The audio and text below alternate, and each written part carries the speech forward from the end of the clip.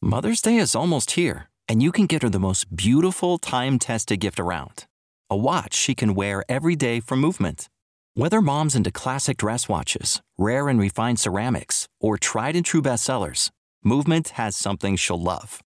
And right now you can save big on the best Mother's Day gift ever with up to 50% off site-wide during Movement's Mother's Day sale at MVMT.com. Again, that's up to 50% off at MVMT.com. A new year, time for new growth. Grow your education and skills with Herzing University. Our online behavioral health programs fit your schedule and time. From an 8-month diploma program in health and human services to a 36-month bachelor's in psychology. Grow your behavioral health career with us wherever you are in your education. Your future starts now at Herzing University. Visit us online at herzing.edu or text health to 85109. Online at herzing.edu or text health to 85109. The following podcast is a Green Fresh Media production. Hello, everyone, and welcome back to Too Smart for This. I am your host, Alexis Barber, and today I'm so excited to chat with you. I've been getting a ton of questions in my DMs about my journey with MS, and so many people have asked for like a breakdown of what happened, and I feel like it's kind of hard to put it all in a YouTube video or something because it's not a very visual thing. And this month, I have a lot of medical things happening. So I figured this would be a great time to just break down all of this. And if you're not interested in this, or if you don't really understand MS, totally fine to skip this episode. I just wanted to be there as a resource for people who are dealing with this in their own lives or with loved ones, because I know that it is, unfortunately, a common illness that a lot of people have to deal with. So with that, in this episode, I'm going to start by breaking down what MS is and then move into a little bit more about how I found out about my diagnosis and my treatment. I want to emphasize the specific issue with this disease is that it is completely unpredictable and very specific to the certain person that it has, and that gets into the nature of what it is. So I never want to say that, one thing is what you should do or what you shouldn't do. I just want to share my experiences as someone who's had this for almost 7 years now. So with that, what is multiple sclerosis? So MS stands for multiple sclerosis, which is, according to, Mayo Clinic, a disease where the immune system eats away at the protective covering of nerves. So if you all were in bio class when you were growing up and you knew about the myelin sheath that protects your brain's nerves is what MS basically is attacking, meaning that when you do an MRI of the brain, you can see these white lesions that are showing up that are just demonstrating that nerve is disintegrating. And so because there's no protection on that nerve, the incorrect signals can be sent to that, therefore resulting in a myriad of different issues affecting your physical health. So for me, that means that my immune system is technically overactive and is attacking its body, which is the problem. And so those symptoms can show up in different ways. So in getting into how I found out I had MS, is I was 14 years old. I was at summer camp in Wisconsin, and I sort of lost feeling in 50% of my body, straight down the middle on the right side of my body. If you were to pick me with a pin on each side, I wouldn't really have been able to feel it on the right side. And that was combined with headaches and exhaustion. And obviously I was at summer camp, so I was missing out on the things that I really wanted to do, and no one knew what was wrong with me. So initially, because I was in Wisconsin, they treated me for Lyme disease, which nobody ever found a tick. We didn't really think I had that, but that was sort of the only logical decision for them to make then. So was treated for Lyme disease. And then I went home and my mom was it's not Lyme disease. And so we went to a ton of different doctors, and I was eventually referred to a neurologist.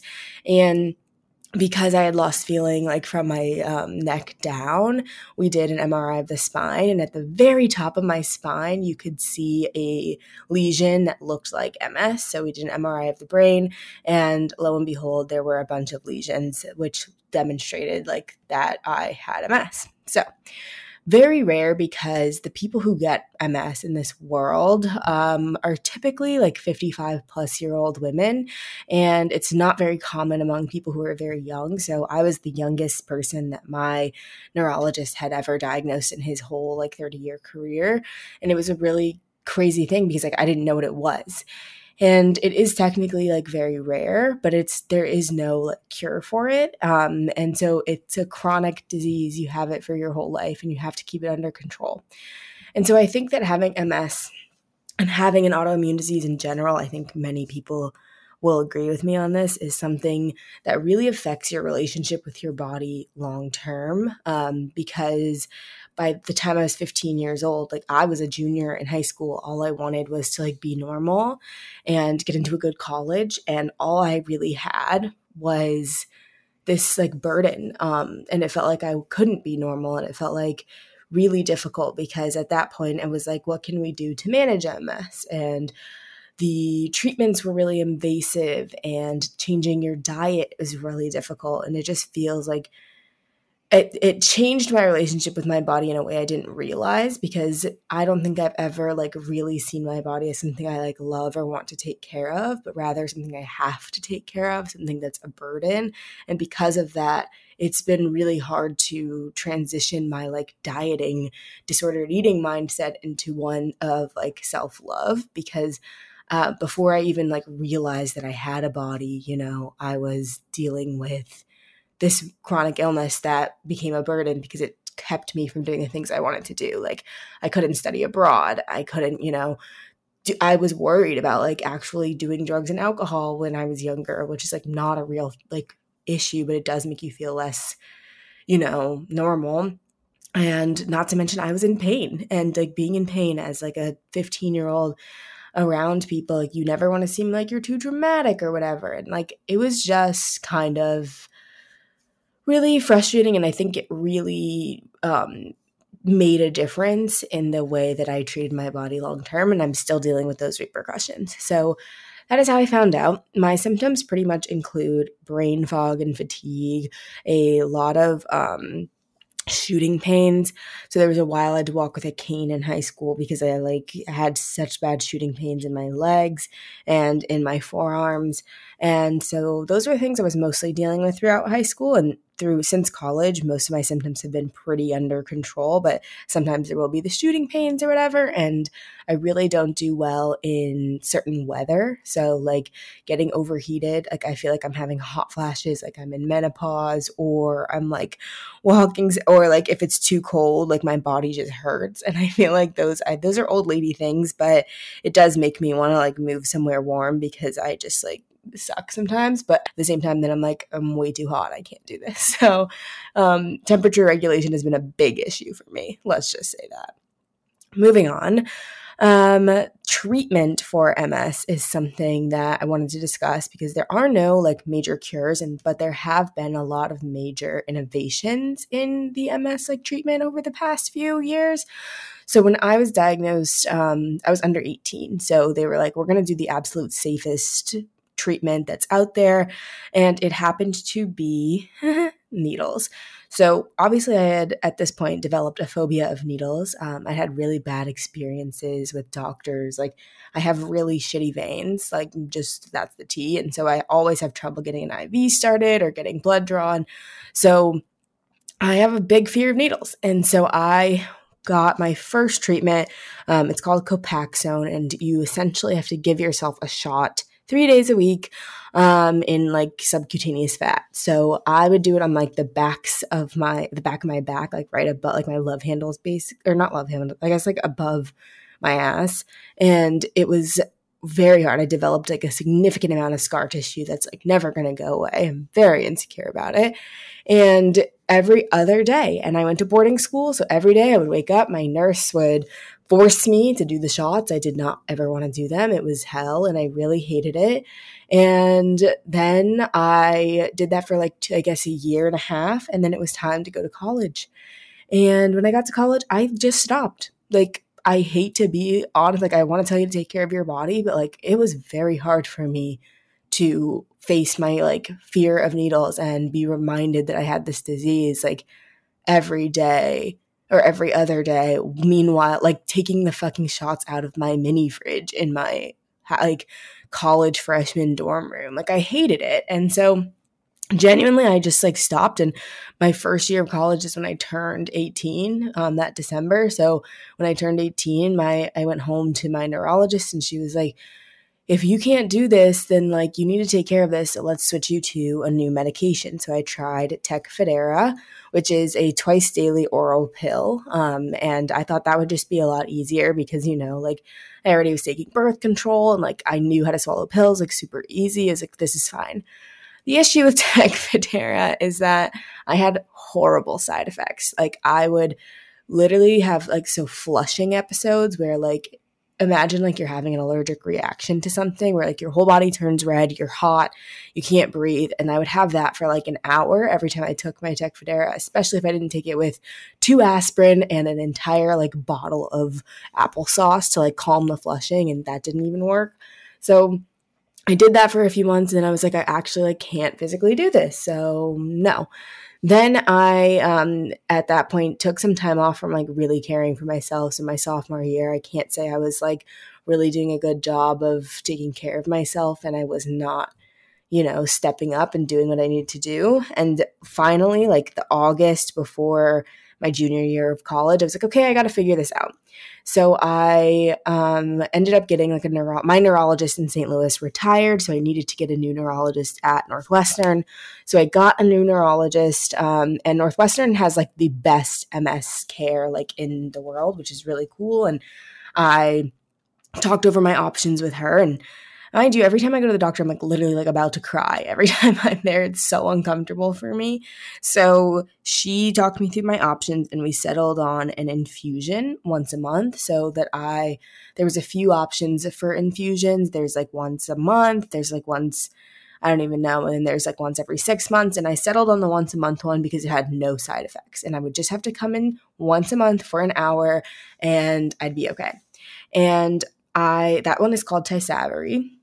And so I did Tysabri for a while, but the truth of the matter is because I have so much medical anxiety and like going to the doctor, getting an IV, like I would have to take the bus an hour into Northwestern Medicine, which is in downtown Chicago. Northwestern is in Evanston. So I'd have to take the bus. I'd have to get there. I'd have to, you know, get my IV started, sit there for an hour while I was getting infused and an hour for them to monitor me. And like, it just gave me so much anxiety. Eventually I ended up asking for Xanax and they were like, or I told her I was anxious and she was like, well, let me just give you a Xanax. And I was like, oh, that's possible. So ended up like handling that, but it was very hard to do like as a junior, senior in college, like once a month, like your weekend is gone or your day is gone or you're missing classes. Like it was too much because I thought once a month would be fine, but I was realistically extremely busy. So it was not fine. So eventually after like a year of doing Tysabri, I was like, I am about to graduate. I'm about to go live in, that point, I thought I was going to live in San Francisco. I just like really don't want to think about this anymore. And I get so anxious. I have a panic attack and I cry every time I have to go to the doctor. Like, I think I just want to go to the once every 6 month infusion. And that one is called Ocrevus. And so I kid you not, I got my last Tysabri infusion in February and I started Ocrevus like March 7th. And let me tell you something about Ocrevus. Tysabri is a medication that like improves your immune system basically, like, but Ocrevus is one that depletes your immune system. So since your immune system is attacking your brain and your cells, you need to turn it off so that it stops attacking your brain and your cells, which depletes like your B cells or whatever. And that means you're more susceptible to infections and thus immunocompromised. And I was like, oh, I don't care. Like, I don't really get sick. Like, whatever. Like, I'll just switch to this one because mentally it's too much for me to go to the hospital every month, especially when I don't know what I'm going to be doing like this summer, all this stuff. And then, of course, I switched to this medication literally the month that COVID hit and I become immunocompromised. Like I had an immune system before that. And like, I was like, I'm turning it off, but I didn't really understand what any of that meant. Either way, I started Ocrevus March 2020 and then got my second full infusion October 2020 and have continued to do it since. And my next one is on October 30th.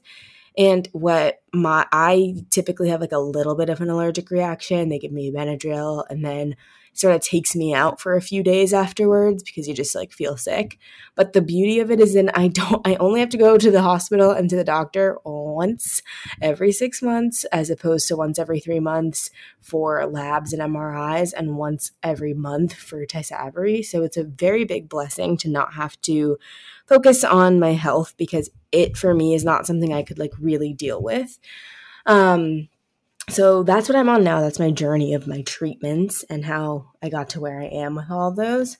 So that is my journey of my treatments and how I got to where I am now. And then I guess I can talk a little bit more about what I mean with the way that having an autoimmune disease can like really change your relationship with your body. And I didn't realize this until this year, but when after I stopped dieting and like got rid of like disordered eating patterns, something that happened for me was that I just still really struggled to make it to the gym or to like want to eat healthily.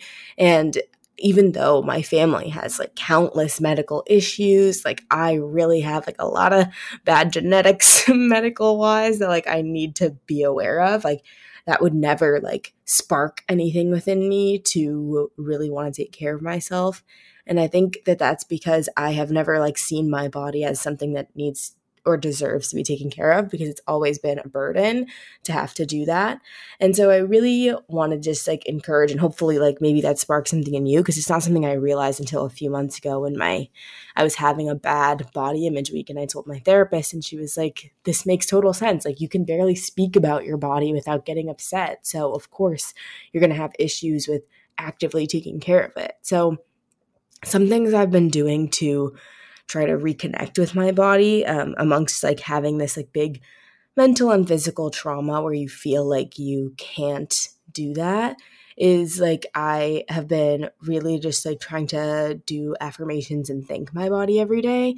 I've been told that yoga and running will help, but I'm honestly not there yet to where I've been like able to actively integrate those into my life. And like, I really wish I was, but like I'm not. But I feel like just being honest with you all about how like much this affects me and I didn't even realize it is kind of what my goal was here. But it's still like reconnecting with your body is something that takes like a lifetime. And I recently read the book, The Body Keeps the Score. And I think that one really has been the first step in opening my eyes to how to reconnect with my body and realizing like that it's important the mind-body connection exists. But I do just want to say that like it is something that's very difficult to get over, whether you've had an autoimmune disease, whether you've had trauma in other ways in your body. And we're just going to have to figure it out together because I'm not there yet to a point where I'm like super happy with how I treat myself and my body. So I think I like do a good job of taking care of myself mentally, but like physically there's work to be done for sure. And happy to take any book recommendations whatsoever, but I'm not going to sit here and tell you that like having MS is what sparked me to like love myself because in fact, like I think it hindered me from that a lot, but it did open me up to like understanding health. And while I understand it logically, I don't necessarily like embody it on a day-to-day basis. So that is my story and my journey with MS. That's what I deal with. That's I'm sending you love if you're listening to this and have a family member or you yourself deal with it. But just know that we are all in this together and that hopefully hearing this will remind you to take that first step to reconnecting to your body and to caring for it and to loving it instead of being fearful of what it could do to you in your life. And DM me on Instagram if you have any other questions about this. Have a fabulous day. And don't forget, you are too smart to not love yourself. Thank you so much for listening to Too Smart for This. I really appreciate your support, so please leave us a rating and review on Apple Podcasts and follow us on Spotify. It helps me out so much. If you like this, check me out on Instagram, TikTok, and YouTube at Alexis Barber, and don't forget to follow the show at You Are Too Smart for This on Instagram. Have a fabulous day, and don't forget, you are too smart to not love yourself.